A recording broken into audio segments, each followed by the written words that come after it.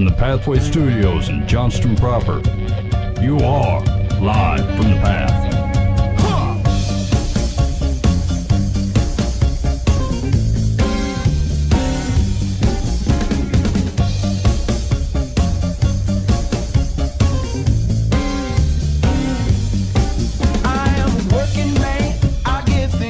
And you're listening to Live from the Path. We're coming from the Pathway Studios here in Johnston proper. Yeah, we are. ProHipHop.com. I'm going to be cool like you guys that when you guys randomly do the stand-up shots on the show. I only remember standing up one time, and I was getting in a fierce argument with Ben about 8 years ago. And I can't remember what we were talking about, but we had tried out a new lighting scheme in the studio where all the lights were coming from below. And it looked like a third rent Halloween. Man. It was horrible. Do you remember when we? So this, it had to have been the first, maybe the first one or two shows we did. We had a musical guest. I think it was Jared. I think we had Jared in, and we did this so terribly. It was the cheesiest looking thing, like Jared was being delivered via UFO. Yeah, it looked like an X-Files kind of thing. Oh man, that was terrible. Okay, we've upgraded. I realized after 15 seconds of standing up that was not sustainable for me. No.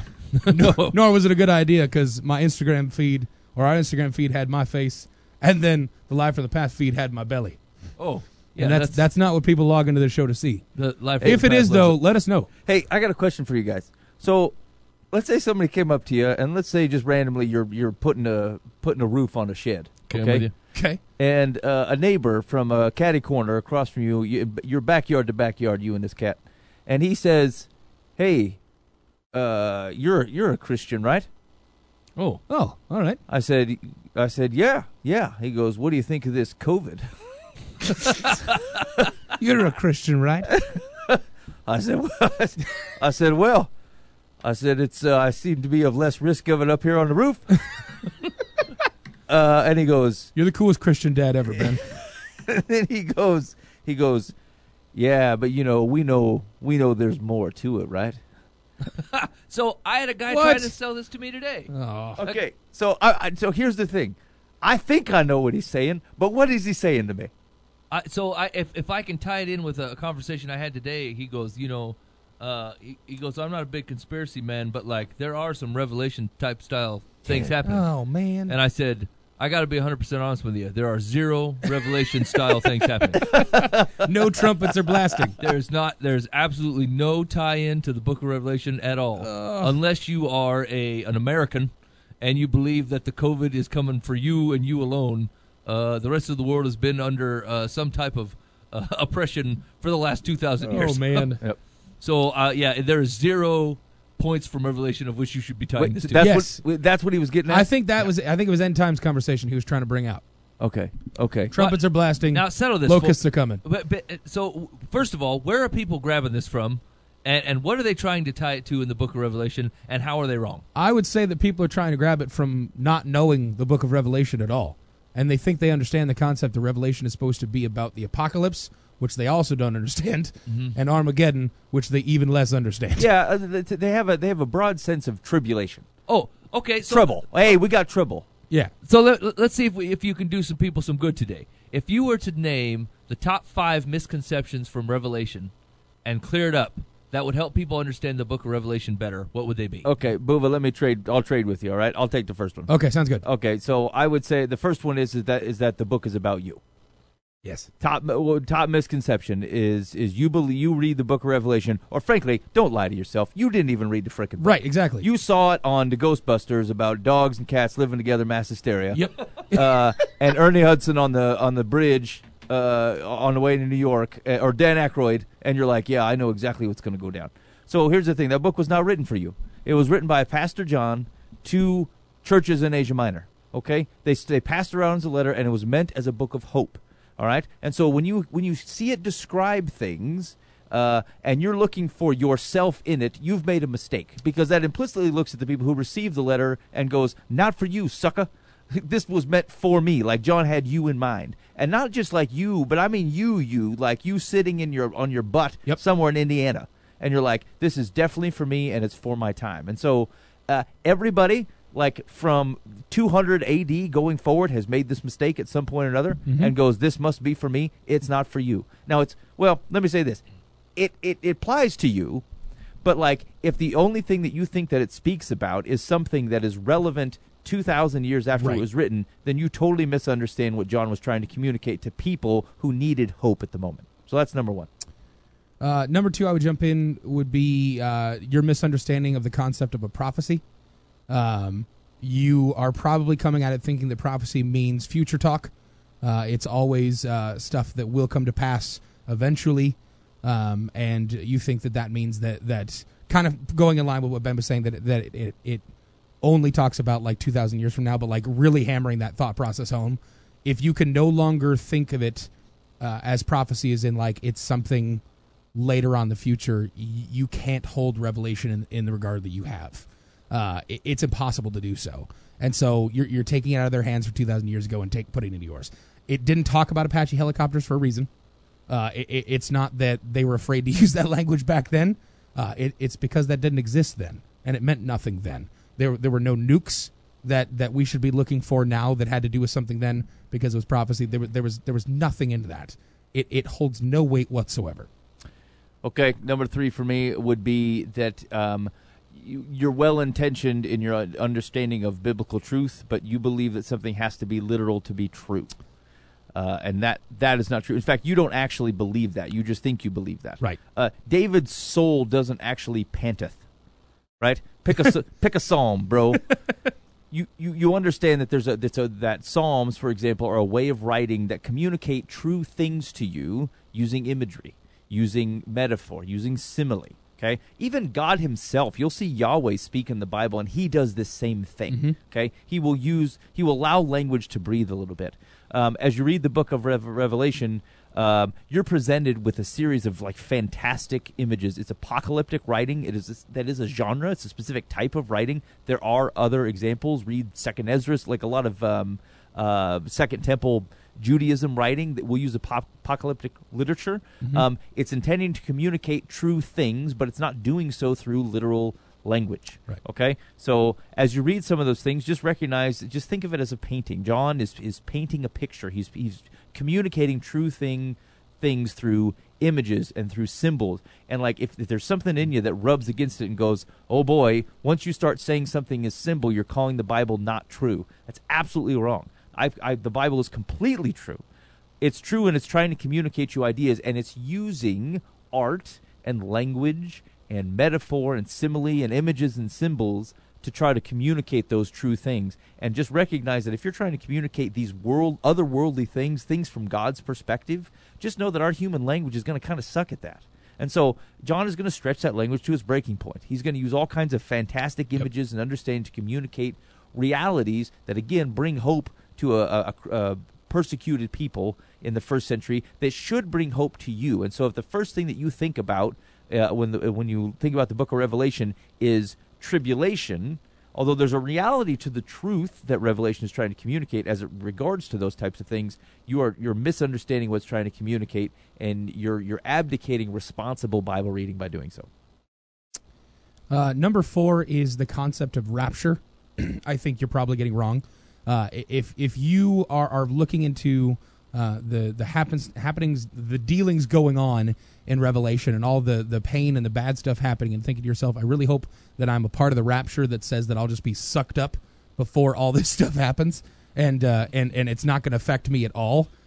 I think you need to take a step back and look at the entirety of Christianity and people being Christ followers. Rarely ever are God's people taken away from the pains that happened here. It just doesn't happen. The people that are followers of the way are given, pain. There are things that are going on here. There are martyrs that are happening. People are being murdered for their faith all over the world, throughout all of time. It's just not a thing to believe in. If you're looking at the context of the Bible, where you think you believe that you understand things that are going on, rarely ever are God's people just saved from that kind of worldly pain. And so, if we're to take from the rest of the story and the rest of humanity and the rest of things that have happened within the people that follow this religion and follow God, we cannot hold true that this rapture is just going to suck us all up, and then the people that are left behind, that concept, are just not the ones that were chosen and are going to be in some pain. There are real things happening to people. This has been going on for thousands of years. actual trials and actual pain has been happening to martyrs. Even Revelation talks about the martyrs that are underneath the throne room of God, and they're calling out to God, saying, "God, is it time yet? Like, is it? We're chained under here. Is it time yet for you to do this wrath thing, to bring this all out?" And he just goes, "No, not yet. It's not yet time. More people will suffer. More people will hurt." I think it's just out of context for you to believe that the pains that are happening in this kind of book that were relevant 2,000 years ago and aren't some future cataclysmic event that we're waiting for, that we're just going to be completely exempt from it is foolish. Yeah, and to reinforce that, I would tell you that, and I know you're not doing this on purpose, but there is a level of arrogance that says this must be the biblical tribulation when pain finally shows up at my doorstep. Right. When it has existed on others' doorsteps for a very long time. Especially in America. That's what I'm saying. Yeah, for some reason we believe that when trials and when persecution, which American Christians are the worst at throwing that word around like it's something new, and it's not like something that's been happening for thousands of years. Anything that's happening because of the current government, anything that's happening because of the current social climate to American Western Christians being called the kind of revelatory persecution is arrogance. It's absolute arrogance. There are people that are being murdered throughout the world that has been going on for thousands of years. You cannot call this new pain that you're experiencing because something has infringed upon your absolute freedom as a possible reason to say that revelation is happening. And so here's the final one I would say, and I suppose this is more related to how you react to it. Is a lot of the folks that I see talk about this, is COVID-19 part of biblical prophecy? Is it are we part of the end times? Blah blah blah. Here's the thing: if you even remotely believe that, like let's hit the fans, man. Like let's knock on the doors. Let's grab and teach good news to absolutely everybody. Right. But that's not what I see happening. I see a lot of finger wagging. I see a lot of people go, "This is it. We've brought this upon ourselves by electing Trump. We brought this upon ourselves by allowing Obama to become in. Like, this is stupid. This is foolish."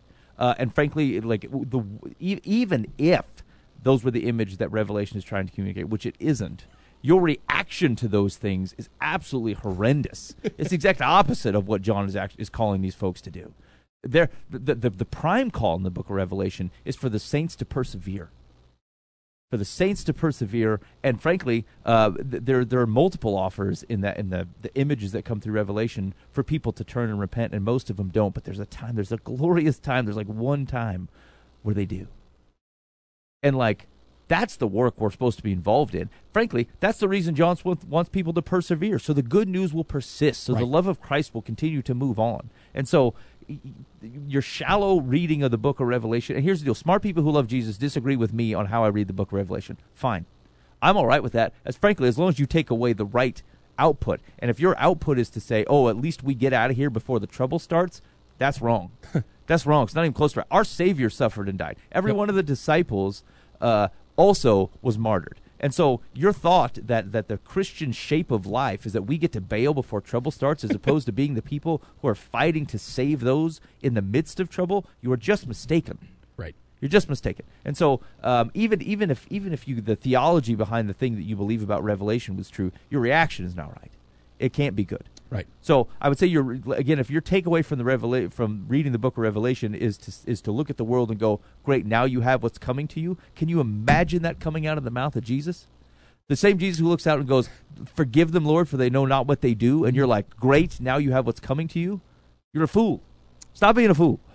Yeah, if you walk away from the book of Revelation in fear, you're missing it.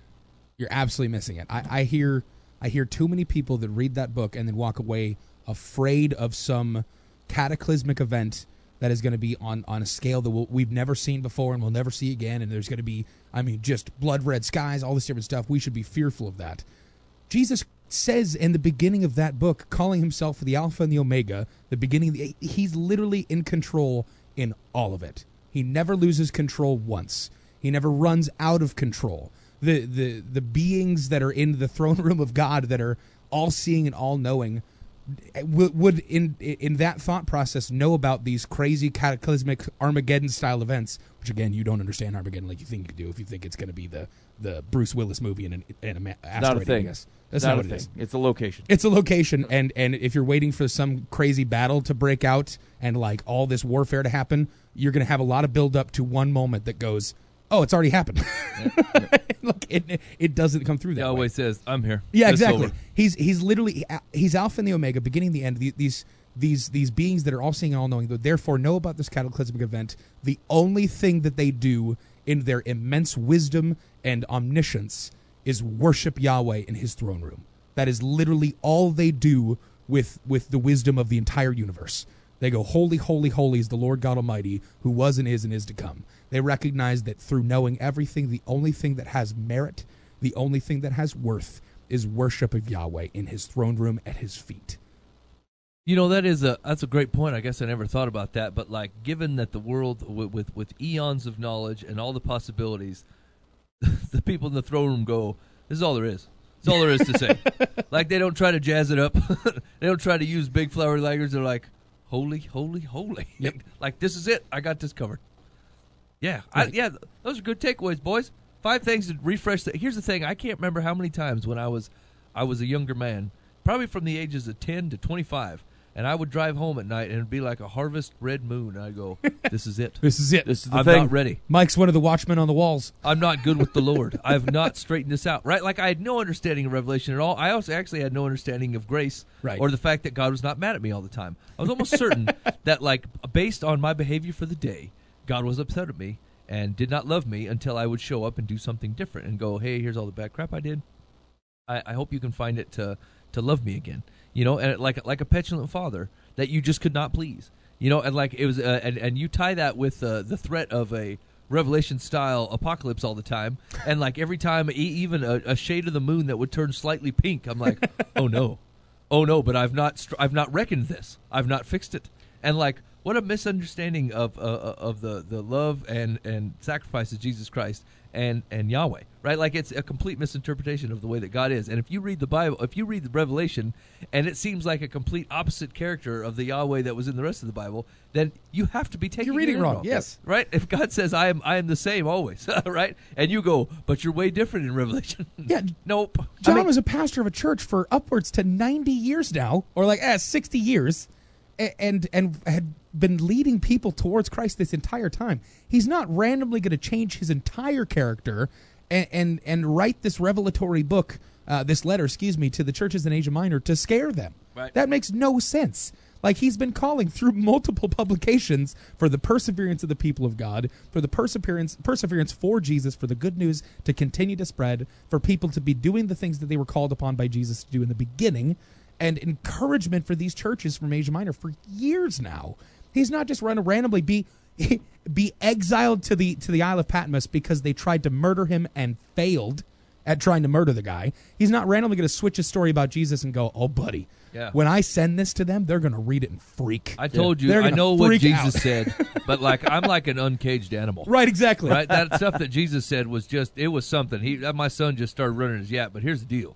Yeah. I am an unruly beast. Yeah, the apostles have mainly all been murdered by this point in time or died. Jesus has been gone for a while now, at least up and ascended to heaven. The temple's been destroyed. All of you are in despair and thinking, is there a possibility that God has left us and has lost all of his power? Rome is persecuting us. We are being driven from our homes. Here comes old John from Patmos with a big right hand. The streets will run red. Freaking people out, All saying right, John. there's a 7-headed dragon coming out of the sea, and you better freak out about it. No, Now, I mean, just to I suppose for balance, I mean, there's totally a sense of justice within the Book of Revelation, right? There is a.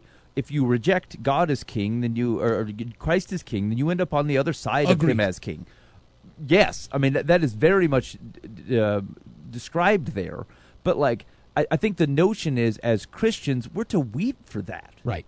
Right, we're to mourn for that. We're to mourn for persecution that exists. We're to persevere in the face of it. We're to trust that God is just and that the work that he has us to do is right, and it should continue in the midst of anything. Right. And there's nothing about any of those situations of which we should fear.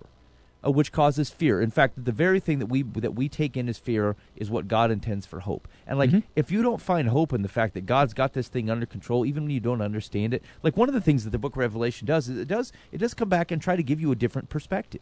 It says, look, here's you know what's going on. What's the name of the guy? I think it's chapter 2, who was martyred at the church, one of the 7 churches.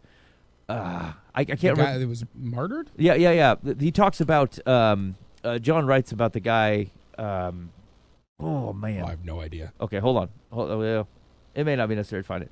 Anyway, the guy had, one of these guys in one of the churches had been, he calls him our brother somebody.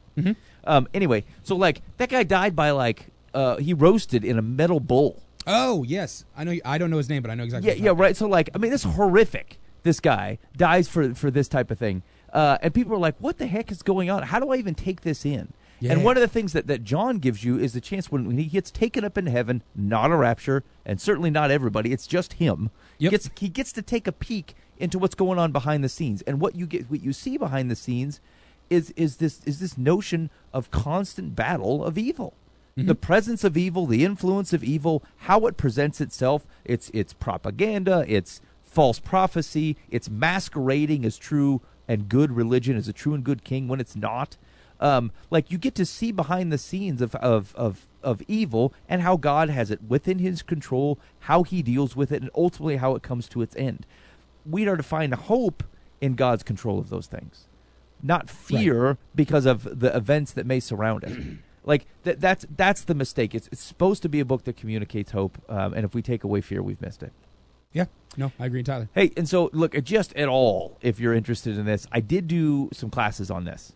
I did I want to say 6 classes on how we should think about the end times, walking through, the everything where as we're talking, you're like, yeah, but what about this? And yeah, but I don't know about that. I covered. I've got a podcast of some teaching that you can hook up with on 6 classes on the end times, and there's 8 classes out there on the Book of Revelation. Okay, they're good. I've listened to them. Yeah, Same. So let's we'll get those out on the social media or whatever. We'll get some links out there so you can go check it out, and then you just listen to. You don't have to listen to anything else on the deals. I just stashed stuff out there, but like those were legit. And I think they're pretty helpful, and at least you know where we're coming from. It's biblically grounded. I just don't want to believe this way. I believe it because, I walked into studying the Book of Revelation, failing on probably all 5 of those things we just talked about. Yep. And then on the other side of it, I go, boy, this makes a lot more sense to what Yahweh is trying to communicate, and frankly, how I understand how to read Scripture anyway. Yeah, exactly. I think there's a lot of elements in there that some will remiss. Like what do you always say that numbers are weighted. Not measured? What is it? Yeah. Weighted, not measured. Yeah, weighted, not measured, right? Like so numbers have symbol and they have weight to them, and it'll change the way that you read a lot of your Bible and a lot of the way that things are interpreted, a lot of the way that it's written. And really, I think the number one thing that tends to help me is the cultural perspective. It does not hurt for you to understand what was going on in the time of the things that they are written. Right? It usually helps. Yeah, it really does help. There's a lot of references that we make just talking to one another in an everyday. Like if I were to walk up to Buva and be like, "Hey man, I'm feeling a little rough today. I might have the COVID." Culturally, if you take that exact statement, even 200 years from now, they're like, "The what? The What's that? COVID?" Yeah. Right? Like it's a thing that is culturally relevant to me and my time, and there's all kinds of things like that.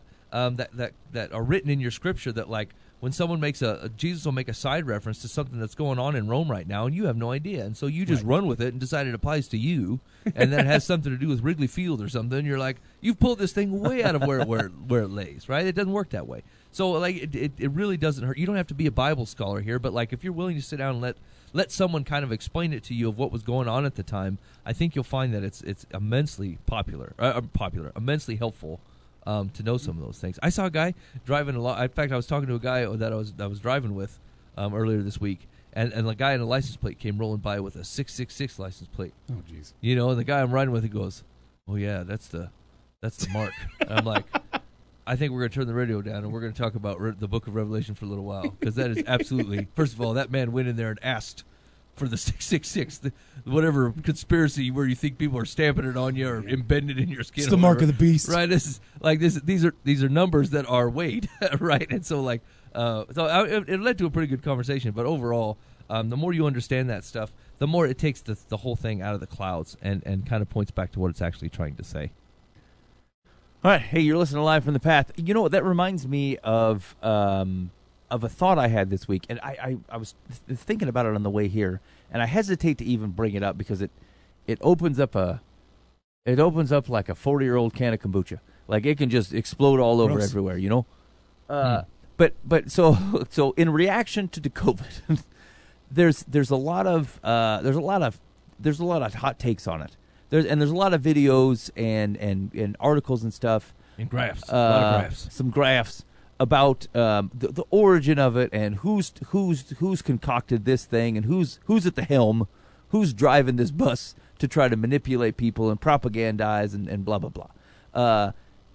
Conspiracy theories, if you want to put them into a bucket. There's a lot of that going on, and I saw a lot of tampering this week, or tempering of people going, hey, you know, Christian witness sucks when you believe a conspiracy theory, okay? Because then you look like you're crazy, and if you believe crazy things, then maybe Yahweh is crazy, maybe following God is crazy. That's the line of thinking. Now I'm going to tell you this: following Jesus in the way that He calls you to live your life, if you don't have a little bit of crazy in you, you misunderstand what the Bible is trying to explain.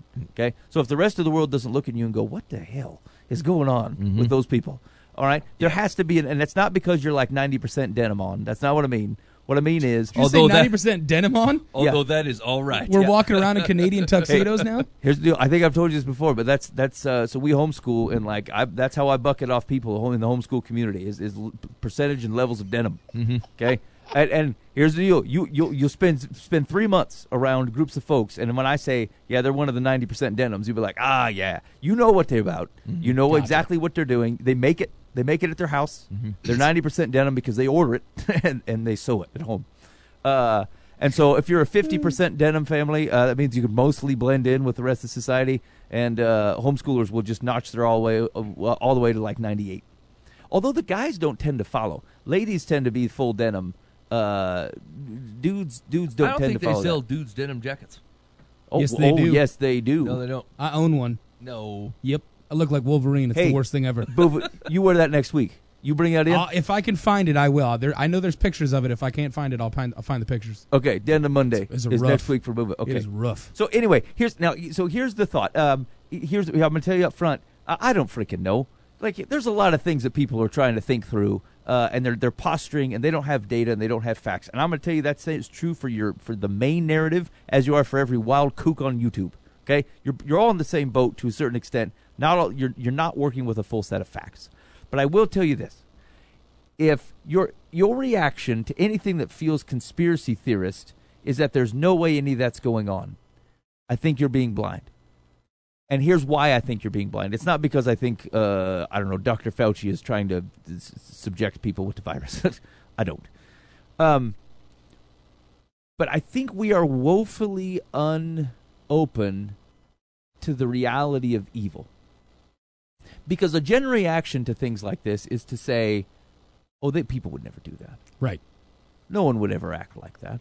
No one would ever try to manipulate people on that level. No one would ever try to do that type of thing just for their own power, just for greed, just because that they wanted to, or they had a gasp to try to manipulate humanity like that.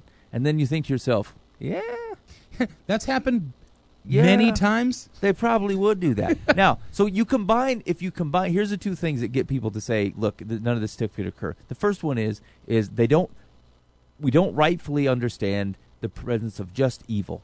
There's evil in the world, and it tends to work in systems and governments. I'm sorry, it does. The individual evil doesn't go very far. Okay, it might kill a few people on your block, all right, but it doesn't generally persist beyond that. Systemic evil that manipulates people, that is generally under the guise of greed and power, tends to express itself in institutions and governments. Okay, so is it everybody who's been under one of those types of things went, nah, couldn't be. Okay, so one, I think you have to be careful of how quickly you would reject the concept that there might be such a thing as institutional evil. World War II, World War I, most of Eastern Europe. Insert blank war here. Yeah, yeah, whatever. Like there's always something behind that. Okay. The second thing is you reject it because you didn't think of it. Anything you think is outlandish, you're like, oh, well, that's outlandish. No one could possibly, because it's smarter than you. You hear something that someone could have, someone proposes something, you're like, oh no, there's too many things connecting. No, I could not have orchestrated something like that. It must be wrong. Okay, so here's what your Papa Ben is telling you. Okay, do not believe every conspiracy theorist coming out of the woodwork. Frickin' check facts. Don't act like a non-Christian that you don't have any hope, and don't get hyper involved in things that you have no frickin' clue. Okay, if you're wanting to know, like, I don't believe 99% of the things I've seen. However, it occurred to me that it is not out of the realm of possibility for a lot of those things to be true. Mm-hmm. It could be. And to the extent that you reject that, you run a very serious risk that you do not have your eyes out for evil. And I think there's a blindness in that. Okay? So this is not my ticket to say believe everything you see on the internet, but it is my encouragement to you to not reject the possibility of human greed, human corruption, the propagation of evil, and don't reject something because in your own arrogance, because you couldn't think of it, it can't be true. So actually, that is it's kind of along the same lines as why I tend to disregard conspiracy theories, because unless Chick-fil-A came up with COVID, I've not seen an organization that I think could pull this off at the scale. Right? Like, I've seen Walmart on Black Friday. I've seen the government promise that they're going to accept tax returns on February 3rd and then not be able to accept tax returns until February 27th. And I go, what the flying heck? I'm supposed to believe that you guys have agreed to pull off this flawless conspiracy? You can't even get, I mean, they could do nothing right. Yeah. Nothing. Yep. And so, like, if I was to look, and this is not a slam on the government, this is a slam on people in general. Can't do it. I can't get 6 people in one room to decide which restaurant we're going to go to. I can't get the 4 people in my own family to decide what we're going to eat. And then all of a sudden I expect a worldwide conspiracy of multi-thousands of people for no apparent reason, like, oh, there's always money in the back. Well, where? I mean, who's making money? We selling them? Is it the mask guy, the guy who sells the masks? He's like, I've really finally come to my own. I'm making the big money now. Everybody laughed at Bob, but look at Bob the mask man. It was Charmin. It was Charmin. The toilet paper industry was going down. But here's the deal, man. That's why they've been doing it wrong the whole time, is so that you could never place blame on them because they can't get anything else right. We were just about ready to switch back to the bare hand, and then all of a sudden the toilet paper crisis of 2020. So here's the thing. Ben's right. I generally dismiss that stuff out of hand because, frankly, I just don't think people can get along well enough to pull it off. Yep. I get it. The only conspiracy theory that I can ever really get behind is the thought process that Trader Joe's intentionally makes their parking lot smaller than they need to be so that they look busier than they actually are. I think that's smart living. That's what I believe in. Yeah. I think that's what's the happening. Trader Joe's is packed again. Yeah. The place is great. Oh, man, people are always coming here. I need to be here also. No, you don't. Yeah. There's not that many cars in the parking lot because the parking lot's smaller. Do people do that? If I pass by a store, it looks like there's a lot of people in there. That's not a thing at all. I'm not going in there. I'll go somewhere else. I'm sure there's some herd mentality in existence of American commerce that goes, hey, that place is busy. I need to be there too. Yeah, I wonder what's up. I wonder what's going on. I wonder if there's a sale going on at the Joe's. I never think that. No, I've never once thought that either. If there's a place that's packed, I don't want to be there because there's more people there. Yeah, I want space. It's the concept of understanding that a system and a process flow has a breaking point, and it usually breaks down when people are bending it. So, actually, I thought about this the other day. What time do most people actually eat lunch?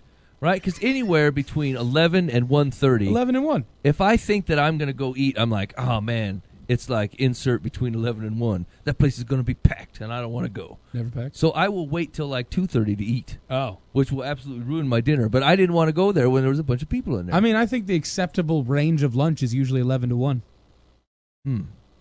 At least that's what I would say. So do you think that people are changing their eating habits to try to avoid the rush? Be like, hey, it's 11:45. I bet if I push this off till 1:30, then the line will be down. And then 1:30 becomes packed because that's what everybody thought. Well, you got to realize a lot of these people are stuck to a schedule. Like, they're not the ones who choose exactly when they're going to lunch or not. What kind of freedom is that? You live in a box, sir. Welcome to the American working people. You've built your own jail. Welcome to people that have scheduled lunches, Mike. Man's got to eat on the man schedule? Whatever. Yeah. No. Okay, I mean, I hate to break it to you, but there's a lot of people that exist in that wheelhouse. No, I'd quit. You can't live like that. I mean, how many? I would love to be your HR manager. How many that fair- I go, okay, your schedule is this, and we need you to take a lunch at this time. Can't do it. To cover all of our There's a our bunch of business people needs. at the Bebops at 12:30. I ain't taking no lunch at 12:30. To cover all of our business needs, we have to scatter schedules. We have to scatter lunches, and you're going to be here. And you go, no, I can't handle a scheduled lunch. I'm out of here. That's not going to work for me. I would have to fill out your termination and/or resignation paperwork. As reason of resignation is we had an expectation of a scheduled lunch. Now you got to force me to resign on your time schedule too. What are you, the Gestapo? I mean, I feel like I just I'm an HR manager. That's exactly what I am. just want to live my life, and I feel like these Moses. people trying to tell me when I got to eat This all the is time. phenomenal. Who tells a person when it's time for them to eat? Most of the American working world. Hey, it's time for you to eat. What? I mean, you feel like a bag full of kittens here, right? I'm a grown man. I'll decide when it's time for me to eat. You're just trying to tell me I got to get off the phone. Yeah, okay, fair enough. I guess I'm not telling you what time it is to eat, but I'm going to regulate what you can have when working, and I'm going to regulate when you can be off of said work. Boy, I don't want to work at your company. You're like a jailer. You're like the warden. Hey, I'm the warden. I say it's because time to eat. Can you realize how stupid this Oh sounds? man, just all of HR and resource management teams are absolutely unacceptable to Mike. They just are outside of any realm of acceptable behavior. Stand back to the thing that you're saying. Stand 20 feet back and realize how stupid it is that you have a team of grown adults telling you what time to eat. I am a business. I have business hours. I have needs as a business. I have a certain amount of people that I can allocate towards resources that take care of the business that I have. So I have to manage those resources. So we get to throw all human decency out the window, and you get to rattle me around like a caged beast and tell me when it's feeding time. I really want you to go and just picket all of corporate America right now and stand outside of, I don't know, any kind of call center, any kind of open business that has any lunch hours, any people who work in fast food who have scheduled break times, any people who work in retail who have scheduled break times. All of these people need to unite and go, I will take my lunch when I want. Here's what I'm saying: is that this is the big misconception. Like, you live in the freest land of all, right? You live in America, and then someone says, "Oh, okay. Let me learn about your country." So, do you decide when you eat? No, my boss tells me when I eat. Oh, okay. You know what you also have the freedom free. to do, Mike? What? Go find another job because I have the freedom to not employ you. No problem. I don't want to work at your jail. And then the I'll next find another place to next work. jail you go to that goes, yeah, you're going to take your lunches around this time. It seems like and you're- you go, you're this walking freedom. around I don't have any of it. I'm The leaving. call center and going, piece of cheese, anybody? Piece of cheese, piece Yes, of cheese. yes, that's what you're doing. That is exactly what's happening. Or it's because we have a flow of business and customers that come through our channels, and we have to make certain that we have enough people to take care of them, which is the whole reason we hired people in the first place. Yeah, you're real important. I get it. I'm just saying, man, this is great. If you work in one of these Ted Nugent strangleholds, you need to quit. This is a terrible job. I'm wondering the amount of the American working population that has to deal with this and the amount that doesn't. I wonder which pool is bigger, and I wonder, in Mike's expertise, the jobs that the jobs I know you've worked. Yeah. They fit into this category here. I'm just saying, you just will And- hand out and some the rest of handcuffs us are on the over way here. in. Hey, man, chain yourself to the desk. We'll let you out for lunch at a time we decide, and then we're going to chain you to the desk again. I would just love to see Mike interviewing a panel of people that are looking for HR and or RMT jobs. I do great at job interviews. You would be amazed. Yeah, you're going to be interviewing for a resource management job. Mike comes in. You think you tell me when I'm supposed to eat? You think you have any control over my works going on? Absolutely not. I take a lunch when I want to, and it will be for as long as I want to. You live in the illusion of freedom. It's smoke, man. Please It's a vapor. please go to like a call center office park. I worked and in a call picket center. them. I got fired. The people that work in call centers, a lot of don't get me wrong, call centers are terrible. They're just terrible. They're meant to be human wheelhouses. They really are. You get people in, you get people out. There are so many. There's so many meetings for attrition that are just how can we get people to stop either getting fired or quitting? It's ridiculous. Yeah, why don't you But let them eat when they want, and maybe more people will stay at your I would place. just love to see Mike in this situation, working in this kind of stuff. And the people that say they got fired from call centers, a lot of them are. It's perfectly justified that they're upset. But some people, it's just like you got upset because there was someone in charge of you. Yeah. Like, that was the whole thing. No, that's you got true. upset because someone was in charge of you and had say in what you were doing and how you were doing it and would judge your character and merit, and you just couldn't handle it. That's exactly had why I to got leave. fired. Yeah. Actually, before I got fired, I quit. I would tell you the story. So I'm supposed to be at work at 7. Old Mike rolls in at 7:05. Oh, yeah? Yeah. So I think the day's fine. I'm like, this is not a big deal. I'll work an extra 5 minutes. I will work into my cattle lunch, and so maybe I'll just make up the 5 minutes. So I do it, and everything's cool, I think. I show up the next morning at 7, right on time like I'm supposed to, and there my boss has written me up. He put it on my desk, and I thought, that pansy. He wrote me up, and he didn't even have the stones to give it to me. That's messed up. And so I waited him out, and he shows up at 8 o'clock. And so I was over by his desk when he showed up, and I said, you put this right up on my desk? He goes, yeah, you were 5 minutes late yesterday. I said, not your concern anymore, because I quit. He goes, are you kidding me? You're going to quit over this? I said, you're too much of a chicken to come write me up in person. You got to put it on my desk. I'm leaving. I'm out of here. And I walked out, and it was done. Okay, there's a couple things that I'm going to comment on being someone who does this kind of stuff, okay? First off, yeah, he was a pansy for not coming and talking to you. Okay, good. He should have done so. That's Yeah. ridiculous that he didn't.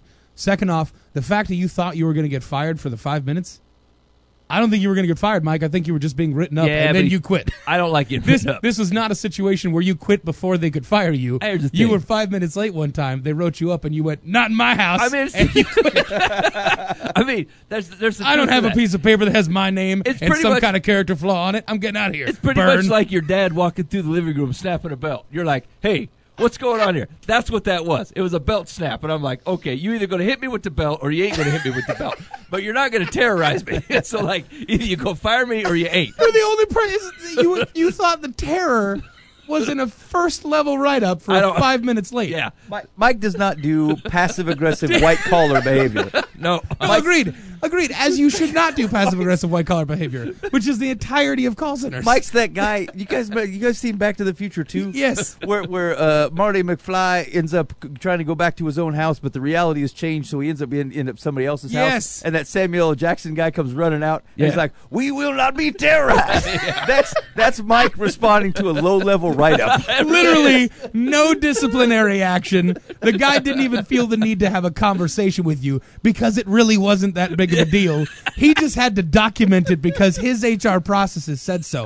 And I could promise you that's the situation. He had to write it up because someone told him he had to, but he thought it was so inconsequential, he wasn't going to waste your time with the conversation, and you took it as, you passive-aggressive boob. Yeah. I will not take this tyranny. I will not take this. Shoot, this is true. Someone tried to write me up at the last job I had, and I said, he goes, I think we're going to have to write you up. And I'm like, if you do, you just will sign my termination papers because I won't stand for it. Mike is either completely in the clear or completely out of the place. Yeah, I don't do threatening write-ups. You're either going to fire me That's or the I'm going to entire work here. HR system. No, That's how I don't that like works. it. We have to have an escalating process. Oh my gosh. Oh man. I write HR processes. Like, this is what I do. I write step performance plans for improvement all the time for You're many missing out on businesses. great employees like me. Apparently, I'm missing out on the guys like Mike that are like, you going to threaten me with that or you going to fire me?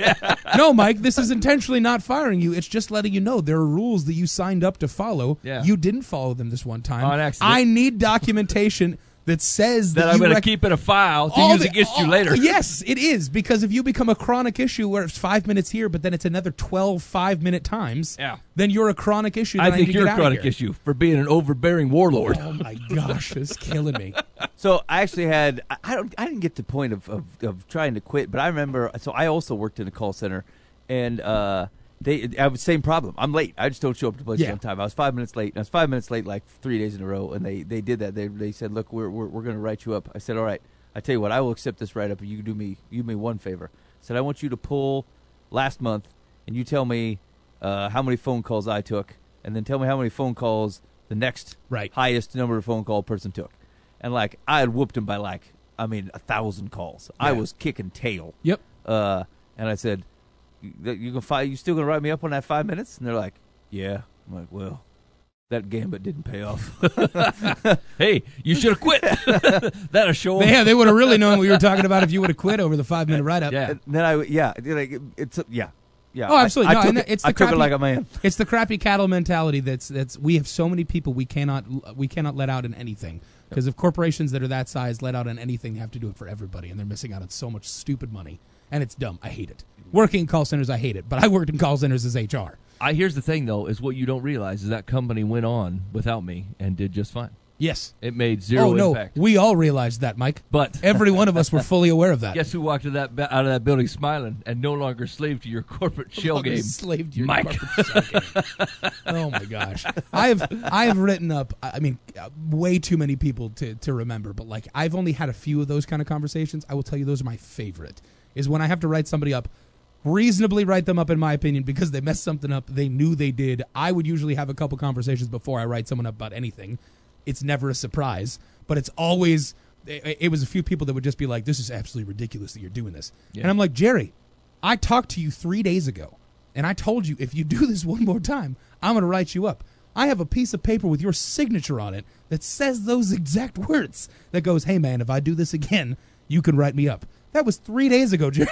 That was less than 72 hours ago, and here we are now, and you've done it again, and I'm doing exactly what I promised you I would do, and you are just mesmerized at the thought process. Yeah. You are just taken aback at the thought that I have the audacity to write you up.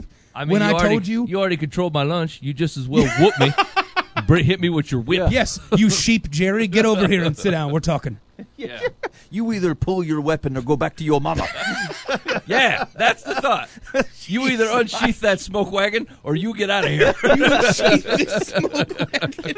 I ain't gonna watch Did you just Dirty Harry the HR process? I'm not gonna watch you brandish it around and act like you're a bad man. Unsheath that smoke wagon. Either you shoot me or holster it. That's it. I'm not going to listen to this half-veiled threat. Mike is the 1870s American outlaw in the Old West to corporate America. I got to be honest. I'm about impossible to manage. I would hate to be the guy in charge of me. It's a horrible. Oh my gosh, it's a horrible position. Whatever, to be in. man. When I start my own company, I'm gonna hire you to train my HR managers. Yeah, because you're gonna say you unsheath that smoke wagon or I'm out of here. I should train HR people. Here's the kind of you really should. Here's the kind of dude you're gonna have to deal with. I have trained countless people, and I wish I would have had you as a point of reference to go. Here's the deal. Here's about as bad as it's gonna get. If you can train for this and just get down the drills of dealing with Mike, then you can deal with anybody. I've fired people on their birthday and had them cry to me while I packed up their cake. And I can't even imagine the kind of training that I could develop with you. Unsheath that smoke wagon. That's the greatest thing I've ever heard in my entire life, and I love it. Oh, man, that's great. I remember they used to pass around these cards at this office building. You know, they're like, sign this. I'm like, I don't know this guy. Just sign it. It's his birthday. I said, I don't give a rip. I don't know him. They're like, it's Taco Tuesday. I said, not for me. I brought sandwiches. I hate it here. People, I hope you realize there were manager meetings that were about you.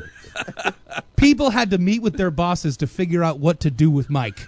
That's a real thing. And I can guarantee you, if I could go back in time to talk to those managers, I could sit in as a fly on the wall and the conversation's about Mike. What are we going to do with him now? We tried Taco Tuesday. He brought Sloppy Joes. He didn't care. How do we motivate this guy to do anything? I don't know. Give him an unstructured lunchtime. It'll be fine. We'll figure it out. He seems to really like freedom. I would love to see your discussion logs that say, I brought a write-up to him, but then he talked about a smoke wagon, and I was very confused. I didn't know what he meant, but I think it might have been a threat, and I kind of need to escalate this to the HR structure. Yeah. Here's the deal. This is the postal advice. Don't work in an office building. It's the worst, man. It is the worst. It's a cattle pen for people. Oh my gosh, you gotta stay out of there. Oh man, they give you air conditioning. Ooh. Your incentivization is that you're not hot all the time. time. You've been here a year. Here's a cup to tie you to your desk longer. Oh my so you gosh. won't get up and get more coffee. Oh man. So I've been a part of way too many attrition meetings that are all talking about like how do we keep people here? How do we motivate people? How do we give them what they want? And I wish that you could have been sitting in on some of those as we're sitting there going, okay, we did gift cards last month. The months before, we did like a coffee break for everybody that did a good job. And we got an extra 15-minute break that's all paid and all this different stuff. And you just be sitting in the corner, kicked up with a hat tipped over your head, and then look up every 10 minutes and go, that's the stupidest thing I've ever heard. And they're all like, wait, what do you mean, Mike? And you come up Old West style and sit there and talk about it like, you want to incentivize people? Take the chains off, man. Let them free. Let them do what they want. Yeah. Take that phone gun away from their temple. You think that he cares about after-call work? That means nothing to a real man.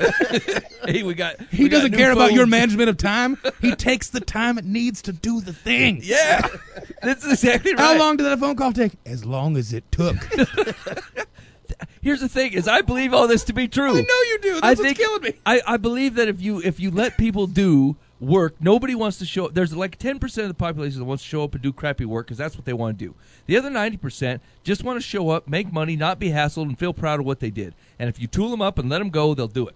Oh man, I'd love to see you actually work in a management structure in corporate America. You will see that those are some skewed numbers, my friend. But here's the thing: is corporate America has set it up. we're the reason? Yes, you have. You've set it up to placate people. No, I think that is true. Actually, I think the balance starts to tip is like when you present people with an environment of which you cannot actually tool them up and let them go and be proud of their work.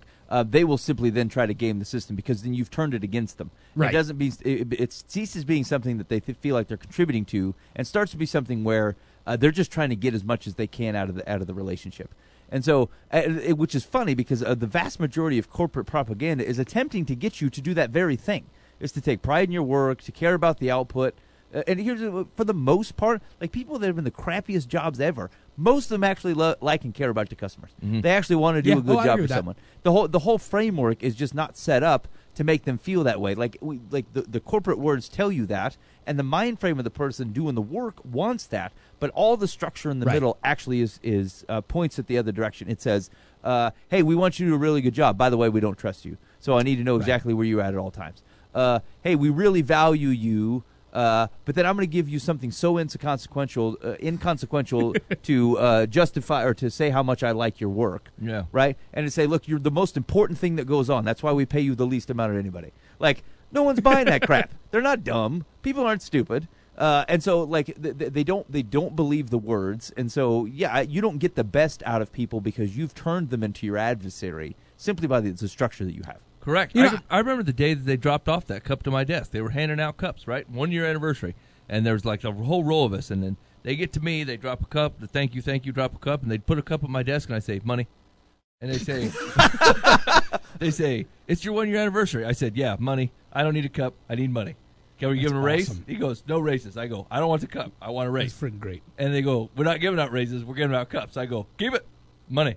That's what I want. It's real funny, right? Like the equipment, some of that stuff's not super cheap, and so it's like a white elephant gift. Yeah. Like people giving you crap you don't want. Like it's a pamphlet. Here, take this. You throw it away. Yeah. Like it's that type of behavior. Yeah, hey, right. We really appreciate you. Here's something you probably don't like. Yeah. Here's a cup with our logo on it. Why don't you give me a cup with my logo on it? That's important to me. You gave me a cup with your logo on it. I'm going to get a cup with Mike's face on it and give it to him. I'm just saying. I care about you, Mike. Thanks for everything. It's 3 levels up. They're coming up with this stuff. And they're like, Agreed. The masses will think this is cool. How low do you think of the masses that think that they want a comb with the lion on it to represent your company? What I mean, I don't want that. I want a raise. I want money, or I want to feel appreciated here, and that cup doesn't do it. And the comb doesn't do it. Right. Well, like at the very least, you say, "Hey, man, you want a comb?" I say, "Yeah, bump my pay, and I'll go choose my own comb." Yeah. I didn't ask you for like if I need a comb, the last person I'm going to send is my supervisor Tom to go to the Walgreens and pick one out for me. Here's the deal, man.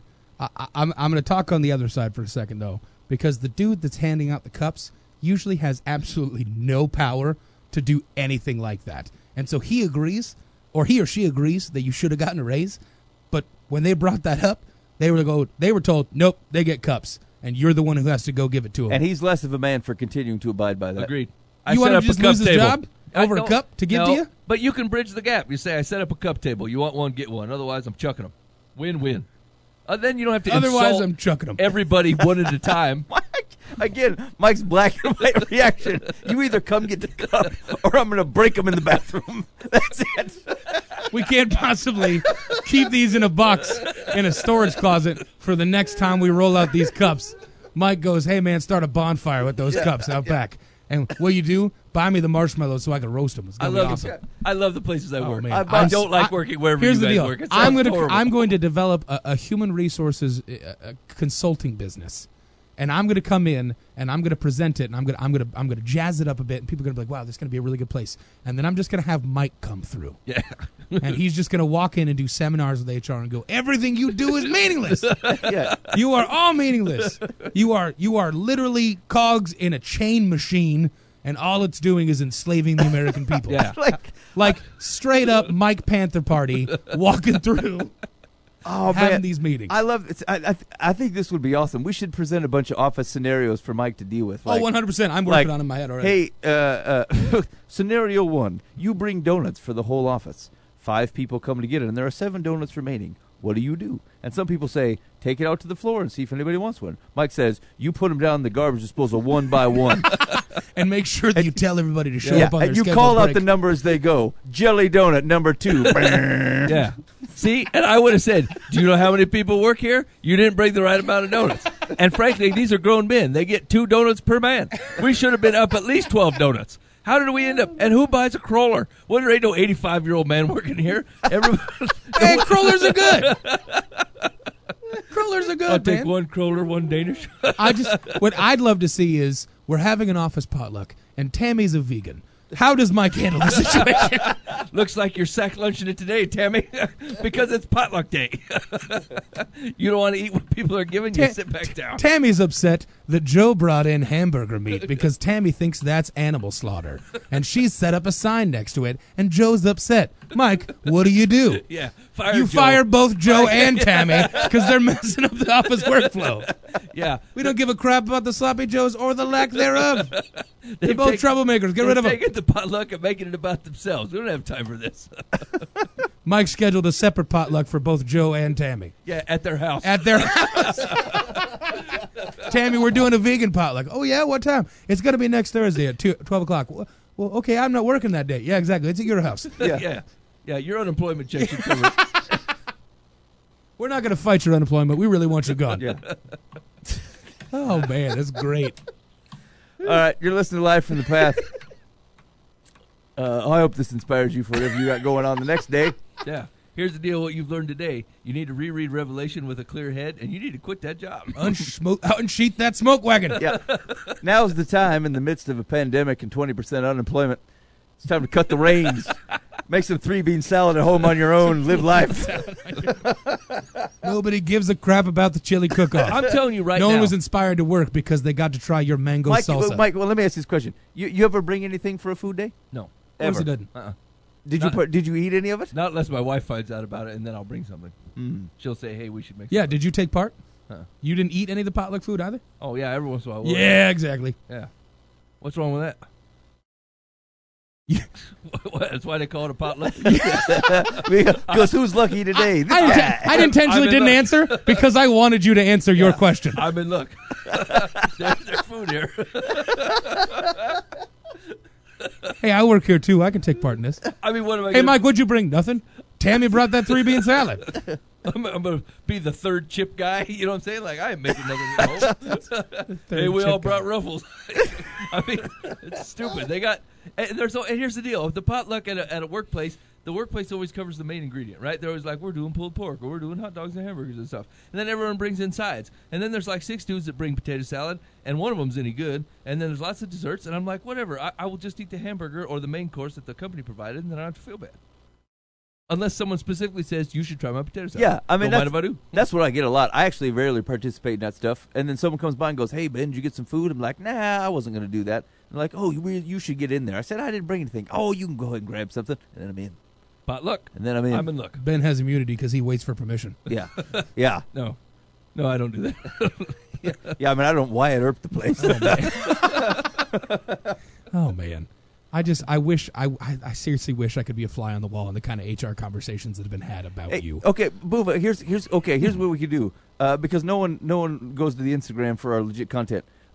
You could do an HR symposium, a 5-minute HR talk of you interviewing Mike on random topics. Yes, indeed. Yeah, Life from the Path does HR with Buva. Oh, my gosh, absolutely. I think it's going to be a fantastic This is time. going to be great.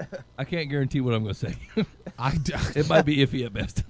is going to be phenomenal. I can't wait. Okay, you're listening to Live from the Path. What do we got here? You want to do some advice? Yeah, oh yeah, we're firing on all cylinders here. Okay, hold on. What do you mean we're firing on all cylinders? Yeah. Does that mean it's almost time?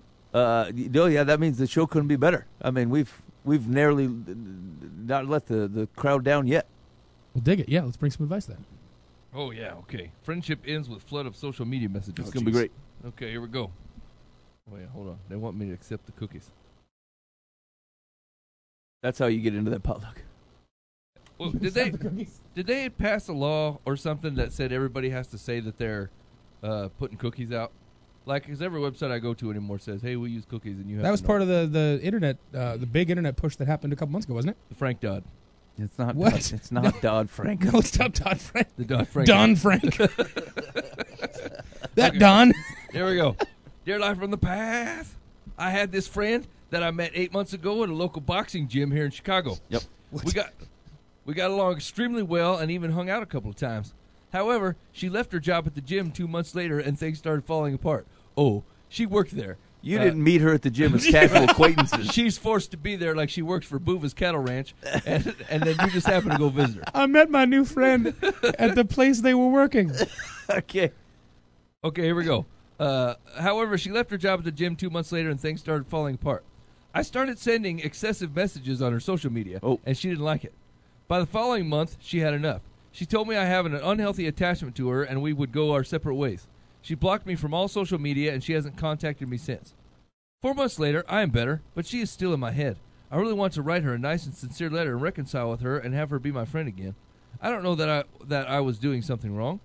I've tried reaching out to her multiple times recently via email to no avail. In the meantime, one of her friends told me she has moved to Texas, which makes it even more heartbreaking. How can I show her I can be her friend again without exhibiting these same, quotes, toxic behaviors? Guy with a wounded heart. Oh. Guy with a... Oh, no. Oh, yep. Nope. You walk away now. Yep. Answer is nope. She was never your friend. Yep. She worked at a place you went to. That's right. Yep. You are a creepy Belvedere. There are about 15 different references that I have in my head right now of how you thought you were besties with insert person here because you went to their place of work and took part. No. Nope. They were being courteous because they were being paid to be courteous. Mm-hmm. I sent her excessive messages on her social media. You even called it excessive. He knows the deal. And you were a creeper, and Willard. She didn't like it. Yeah, that makes sense. Well, but you notice he said, and he said, I don't think I did anything wrong. Then Later why do on. you call it excessive? Yeah. Yep. No, that's a no. recognizing that there's a degree that's acceptable and you've crossed it. Yeah. He said, I didn't know that I was doing something wrong. Oh. That was his phrase. Well, yeah, you did. Yes, you did. That's a Yeah, lie. you You're did. throwing that in there to make yourself look better in this situation. You're a creep. Yeah. Leave her alone. Now And she's moved? I bet she'd move away from him. Yeah. So now here's the thing. I totally understand. There's a thought that like once you recognize that you've handled something incorrectly, there's a desire to want to rectify it. Of course. You're not owed that though. No. Like it is not yours to have. Because that is more about you than it is about the other Yep. person. The other person has found resolution by separating themselves from your crazy behind. Right. Okay? So like they're fine. They're Yeah. doing all right without you. She will not be benefited by your reconciliation at all. That's right. This is for you, and they don't owe that to you. So you're just going to have to take her easy. You do not get to. You don't have any right to contact them. They've already made it clear that she doesn't want you to contact her, and so it's a no. You're going to drop it, and you're going to leave it be. Yeah, learn for the future. Don't do this again. Yeah, you come on way too strong. Absolutely. You're creepy. You're like a bad cologne. All right. Stetson? Did you say Stetson's a bad cologne? Yes. Oh man, that cuts deep. Yeah, it does. I Stetson tonight even. Yeah. Really, fellas? Yeah. Yeah. Oh, I bought the Gentlemen. special Stetson beard wax. They say the devil drives a Coupe de Ville. Yeah. gentlemen. Not my kind. No, You're the kind of fellas that also make references to smoke wagons. So I'm not in any way surprised by the Stetson comments here. Just because I'm not popular on your scentless Instagram doesn't mean that I don't know this world. All right, here's the deal. You need to text us on the complaint line and let us know whether or not that Stetson is a disgusting cologne. Yeah. I mean, I don't wear cologne. I don't either. I only buy organic, What? How did I know? small What? batch lotions. I and generate rubs. my own musk. It's absolutely disgusting. Oh, de Mike is the worst thing ever. That makes What? me uncomfortable. I wish I hadn't have said that. Why does that smell like American Spirit cigarettes and taco meat? What's going on? That smells like potluck. All right, hold on. We got to get through this. Sorry. Secular says, you have done enough already. You have done so much, in fact, that the young woman felt she was being stalked. She has sent you clear signals that she's not interested in being friends or anything more with you. For your own sake, take the hint, leave her alone, and please learn from this experience so you won't repeat it with someone else. Yeah, that's solid advice. You're done, dude. You're done with that woman forever. It's not ever going to happen. Yep, Gandhi. Okay, here we go. Dear Live from the Path. I am 60, and my husband is 64. Yep. We lost everything in the recession. A dear friend helped us get back on our feet, and my son and husband built a home on land we purchased with our last dollar. We have a mortgage and all the bills that come with it. We have no savings, pension, or life insurance. I work 40 hours a week, and my husband is partially disabled from an autoimmune disease. My son, who is studying to become an RN, is 33. He lives with us and pays $550 a month, which pays the property taxes. He has slowly brought his girlfriend into our home, whom we like, but she does not contribute financially. I have asked my son for some extra money, and he refused. We will always appreciate how he pitched in and helped us in creating a new home. What can I do without starting a family war? So is like the girlfriend lives with you now? Is that what's happening? Yeah, so it sounds like the recession put him in the tanker. The friend got him some money, and the son helped him build the house, and then moved in with him because he's studying to become an RN at 33, and he pays $550 a month, which pays for the property taxes. That's $6,000 a year in property taxes? I mean, that's pretty steep, but all right, I get it. So at the end of the day, his girlfriend sounds like she's moving basically in with him. Yeah, okay. In his room. But the wife or the grandma thinks, hey, or the mama thinks, hey, I should be getting extra rent money for this woman. So here's a question. It's like a hotel room. Are you buying the space or the number of people in it? Space. Yeah. So he didn't owe you nothing. No. If I have a one-bedroom apartment and I'm there by myself and then I let somebody else in, my rent doesn't change. Your rent is the same. Right. Correct. So assuming that the girlfriend is sleeping in the son's room, which I would make that assumption, and she hasn't, I don't know, changed out the living room furniture or made any other broad moves to take the place over, you're not owed any more money. Yeah, I mean, it's not but she's acting like it's a money thing. It's not a money thing. Right. That doesn't all seem like it's all tied to money. The levels of dollars we're talking about here it's pretty high. But in either case, now she is using utilities. Right. Yeah, I and mean, eating the food maybe. Well, okay, so I think she wants the money from her.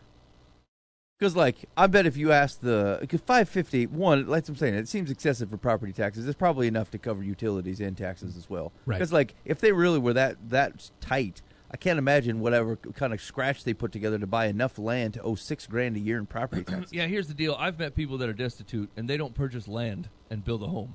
Yeah. So you buy a mobile home. Yeah, I've lost all my money during the recession thing. I hear what you're saying. It was probably a hard hit, but like I know people that have no money. You are not one of them. I cannot purchase, even working 60 hours a week, I cannot purchase land and build my own home. It's just not in the cards for me. Yeah. And so like I find it real hard to take in that you are so destitute that you're in the financial straits that you bought land and built a home and now the 550 is not covered anymore. That's the wrong reason. You have a reason. That's just not it. Yeah, just say, look, I'm not comfortable with my son's girlfriend living in our house, and I don't know how to bring it up. Yeah, that's the right question. Okay, so let's answer that one. Okay. What did she say? What should the woman say? Yeah. Look, I'm not comfortable with your girlfriend moving in here. Yeah. Yeah, it's a pretty basic conversation. Yep. Yeah. I don't know, Ma. I love her, and I want her to stay in my room. Well, here's the deal. I can't allow it. Yeah, I don't like it. It makes me uncomfortable. Now, what if he said, oh, well, then we'll get married? Can we stay here as a married couple? Yes. Yeah. Done. Yeah. We're pretty easy to deal with here. There it is. Done. All right, Secular says, it would have been interesting to know what your reason your son gave for his refusal. Continue talking with him about it. Unless the girlfriend is unemployed, she should at least pay for her food and a share of the utilities if she is living in your home. Mm-hmm. Mm-hmm. I mean, I don't know. Is she eating all your food? That seems weird. Maybe she's a big lady. Maybe she eats a lot of food. Doesn't matter who it is. Maybe every day is potluck for her. I'm in luck. Tammy brought that 3-bean salad again. I'm going to eat all the beans. Yes, indeedy. Feed the needy. Let's do it. All right, one more. Dear Live from the Path. Yep. My husband and I have been married more than 40 years, but we have lived separately in a house and guest house on jointly owned property for the last 10. Oh. We split bills and communicate only when necessary via text. Oh. Okay. Oh, boy. I am somewhat afraid of him and try to distance myself from him and his friends and family. No. He has been involved with multiple women and men throughout our marriage, but when I have tried to end our marriage, he has pushed me to remain. He is currently openly involved with a woman he has, quotes, dated for many years. Several acquaintances recently informed me that the two of them are sporting matching wedding bands. I don't really care, but I don't want any further humiliation. I feel like a sword is hanging over my head. What can I do? Well, I think you should divorce him. Yeah. It's got to be more complicated than this. When she says he pushed me to stay, I don't think violently. oh, I think he just insisted. I mean, say, I'm not open to your persuasion, dude who is cheating on me with other men and ladies Yeah. and lives in a separate thing on the property. Weirdo. Yeah. Yeah. I will be getting a divorce. Now, I mean, like, I get it. There's a broader conversation around, hey, man, she may make this decision, but, like, where does it put her financially? Where does it put her, Right. blah, blah, blah. I get it. The question is that here's at least you got to have an honest conversation about it, right? Like if you say, look, if I leave, this is going to happen. I'm not going to have any money. I'm not going to have blah blah blah. Okay, well, is that worth it? I mean, understanding that like if I can't change the scenario, and you think that there's an imbalance of power in the relationship, the question ultimately that you actually have the capability of answering is it worth it? Yeah. If you end up with nothing, we get to keep your job, or whatever, and so you got a little bit of money, but you won't be able to live the same lifestyle that you have. But you're no longer living with the sword over your head. Is it worth it? And if it isn't, then you're gonna have to ignore what he's doing and go about your business. Yeah. And I would pray for him and send the spirit ahead, and maybe the spirit will shake something out with him because it sounds like he could use it. But past that, if it's worth it, then go ahead and do it. And live in the freedom that your lower money but no sword reality causes.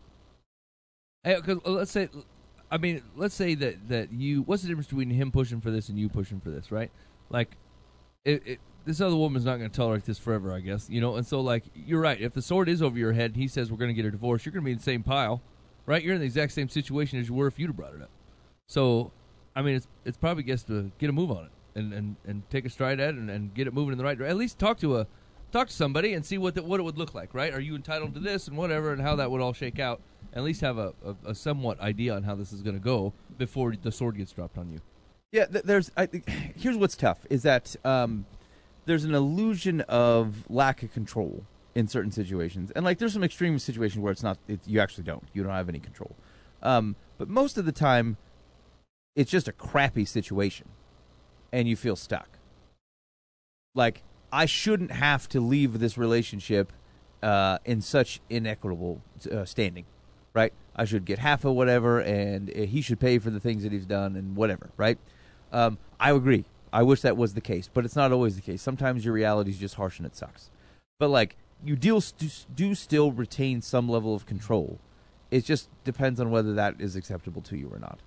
Like, as much as I don't like the reality that's facing you, it is the reality that's facing you, and so this is generally a question that tends to fall on ladies, which is, am I willing to accept, is it better on the other side by the measurements that I care about? And a lot of times that it is. And it's not gonna feel like that, and it's unfair, but like, you leave the job, and you leave the man, and you get out of the relationship, and you don't stand for situations that you don't want to be in, even when the power seems imbalanced.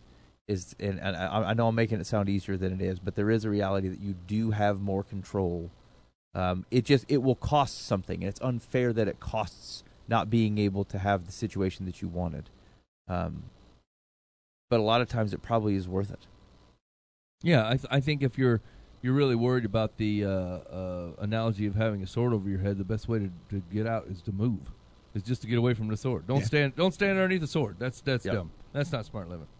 All right, Secular says, what you can do is contact an attorney. Tell the attorney exactly what you've told me, that you and your husband haven't cohabitated in a decade, that he and his longtime girlfriend are purporting to be married and wearing matching wedding bands, that you want a divorce, but you're afraid of his reaction. The lawyer can guide you from there. Please don't wait. Yeah, that's control. Control what you can, and that's perfectly reasonable. Can we do one more? This one's super interesting. Yeah, let's do it. Okay, last one. Dear Life from the Path, I am a woman who has had genital herpes since I was in my 20s. Okay. I'm single and in my 60s now. Oh, okay. I've always disclosed that I have had it and that I treat it daily with medication that suppresses the virus. I've never infected anyone, including my former husband and boyfriends. I do not have outbreaks. I am often rejected by the men I disclose this to. It is demeaning and painful and makes me feel dirty, which I am not. I'm tired of it. Must I continue to disclose it? I know for sure that I'm not passing it on. I haven't given it to anyone in 40-plus years. Yes. Yes. Yes. 100%. Yes, you have to disclose that. Yes. here's the thing. You did something that caused you to get drugs. You participated in something that got you the herp. And you don't get to just hide it and then give it to other people. You say it doesn't happen. Well, here's the thing. I should know whether I'm willing to take that chance or not. Right. Yeah, on top of the fact, these... How many of these conversations are you having? I mean, I don't know how many do. You must be one foxy 60-year-old woman. I mean... Well, it's 40 years of this, though. It may not be that frequent. I'm tired of it. Listen, here's the thing, and this is I get true. tired of that after a couple conversations. This is true with a lot of things, right? Nobody likes to be reminded about the worst mistake they ever made. And beaten up over it over and over and over again. It is demeaning, and it sucks, and you're like, man, I wish I could get past this. But some things cut deep and stay there. Yep. And there's nothing you can do about it. There's absolutely nothing you can do. You did a thing, or something happened to you. I don't know how you got it. Maybe something bad happened to you. It's just sad. The whole thing's sad, right? But like at the end of the day, you don't get to let other people's poor behavior or poor morality dictate what yours is going to be. And yours is going to be, no matter how many crappy times that people are going to say no or call you disgusting, if you're not dirty, you know you're not dirty. So they don't get to win that round just because they say so, right? And if you have a disease that you have to disclose to people and some people take it poorly, it's not people you wanted to spend time with anyway, right? And like these are things that I'd say to my 8-year-old daughter, like, hey man, look, other people don't get to dictate your behavior by what comes out of their mouth. You are in control of you, and you make choices, and you are going to live an integrity and honest life where if there's a chance that someone's going to get a sexually transmitted disease from you, you should tell them. That's only because you don't want to have the slings and arrows passed off to somebody else, right? If you know that the lifestyle that you've lived has caused you nothing but pain and darkness and people being mean to you, why would you want to pass that on to somebody else, an unwitting person who has no idea? Like, at least tell them what they're getting into. That seems fair. Yeah, I agree. You got to keep telling them. I might recommend a lack of promiscuity, or maybe tone it down a bit. Here's the deal. Marry someone that you don't have to bring it up every time. They're well aware of it. I'm sure your ex-husband you told once. You didn't have to remind him every day. No, that's true. Committed relationship, you don't have this problem. Right. Yeah, you're trying to have, in a very passive manner, conversations that are meant for very, very close relationships. And so the inconvenience is brought about by, one, that's the fact that you have it, and two, to say you had the conversation more than once is related to the fact that, there's maybe too much casualness in some of these relationships, of which you could just share it one time and then continue to have sex for the next 50 years, and you don't have this problem. Yeah, correct. Then it doesn't matter. Yeah. All right. Secular says, tempting as it is to maybe fudge the truth, I think you should continue to be honest about your status. If you lie and the person you are involved with finds your medication, the relationship will be over anyway. I don't know if you have considered this, but have you thought about dating men who also have herpes? A website that has been mentioned in my column before is hdate.com. Oh, what? Is that a herpes date? Here's the deal. I don't care who's on that website. I want to know who started it. What type of horn dog out there goes, you know what, I'm really having a hard time finding other people with a herp. Yeah. And I'd like to have... And I'm tired of worrying about it. Here's the consequence. I'm living with the consequence of something that I've done, and I'm tired of worrying about it. So I'm just going to find other people that are also in the straits, and we're going to do this. I want to have promiscuous sex with a lot of people who also have the herp. Yeah. Your founder. So Joe Thomas. Secular recommends going to h-date.com. If you meet someone there, you know you won't be judged. It offers a free dating service through which thousands of men and women meet. Many very nice, eligible people just like you, have herpes and live full, happy lives. Yeah, I mean, okay, so I made fun of the H-Date website. What's a website on which this would be appropriate? Of similar connotation? Here's the thing, is like if... it depends on what you're trying to do with a date, right? Like, if you've put all of the weight and joy to be found in sexual relationships, if you believe that is where you're going to find it, then I find you're mistaken anyway. If you have cancer and you just want someone else who has cancer to talk about, to go out on a date with them or feel some companionship or be able to talk to somebody that knows what you're going through, I get it. Yep. I think that's just fine. If you're looking for someone to sleep with and have unprotected sex with that already has the disease you have, so it's no harm, no foul. Yeah, I think you're trying to get water out of a well that doesn't actually offer water. I think that's what I'm getting at. It's like if you think that is going to be the fix to your problem of whatever you're trying to fill the void with, I think you're mistaken. Yeah, because I mean, think of how many relationships people have. That the experience this woman has is something that has happened to her either through by her choice or otherwise that she has to disclose because how it can harm someone else. But like that's only because it could be very obvious if you don't. But like I don't know, consider the emotional baggage people carry around that has that very same thing. You get involved with someone and they've got a loaded gun in their mind about how they think about themselves or the rest of the world, and you don't have to say that out loud before you meet them up. No, that's true. You can bring all kinds of emotional crap into a thing and not mention, oh, by the way, I write excessive notes to people and creep them out to the point where I'm a stalker. That's right. Right? They don't make that guy disclose once he walked through the door that he's a crazed fool. Right? So, I mean, I can see both ways. But the point is that, like, these are not problems that we're supposed to have. You're not supposed to have this conversation multiple times across multiple people. To be honest, you're not supposed to have herpes because you got married to the woman that you slept with, and neither one of you had herpes going into it, and you're good to go. That's right. They don't. Did we talk about this before? Like where they don't tell you that in health class? They tried to scare the crap out of me when I was in health class. Like people just got like transmitted diseases just created themselves because people were having sex. That's what I walked out of the health class with. This is I don't read the right magazines, but like that's what I thought. I thought like AIDS just appears or something like that. And it took me. I mean, it probably took me a few years before I'm like, wait a minute, that's not how this works. If you find one person and you marry them and they don't have any of these things, you good. You just fine. This is not going to ever come up again. Correct. In the Lord's design of what marriage is to be, you, sir, should live a happy and worry-free life about getting the herp. Yeah. You ain't going to get it. If your wife don't have it and you don't have it, you, sir, are solid. No herp for you. So it's hard to wrap up an entire lifestyle when they're asking a very pointed question on how to continue doing things apart from how God designed it. And that's the conversation of how to accomplish dating other people with herpes. We're having a hard time getting to the brass tacks because the truth of the matter is what we want to talk about is how the thing that you're looking for is not going to be found on hdate.com, right? Like and all the other things that you've tried to fill the crack. And you're coming up with a bunch of different ways to do it, and it's never going to be the right way. H-Date. Have you ever seen a website called HR Date, where other HR professionals get together and bore themselves? Actually, yeah, the paperwork to get onto the website, though, was just insane. Yeah. I got you, everybody. Pretty strict application process. You've been listening to Live from the Path on livefromthepath.org. Here's the deal. Our social media is on fire. I mean, it's been blowing up. And it is not because of Mike. Yeah. Because he does things like that. On fire. On fire. Here's the That's going to be a soundbite. When they figured out, they came up with the term influencer, they had me in mind. Right? Like, if anybody knows how to surf the social media waves, it's me and my trusty surfboard.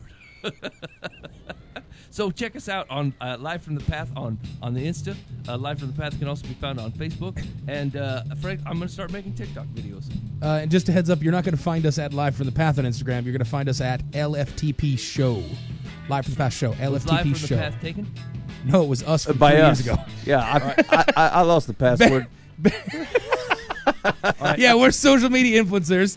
The most successful possible show name we could have had, or Instagram name we could have had, was by us 3 years ago, and we lost the password. How do we redeem it? I think I might have released it, Booba. Yeah, I would have to delete our entire presence now and recreate it. I mean, I'd hate for them 10 people to get disappointed. We have 25 followers. That's pretty good.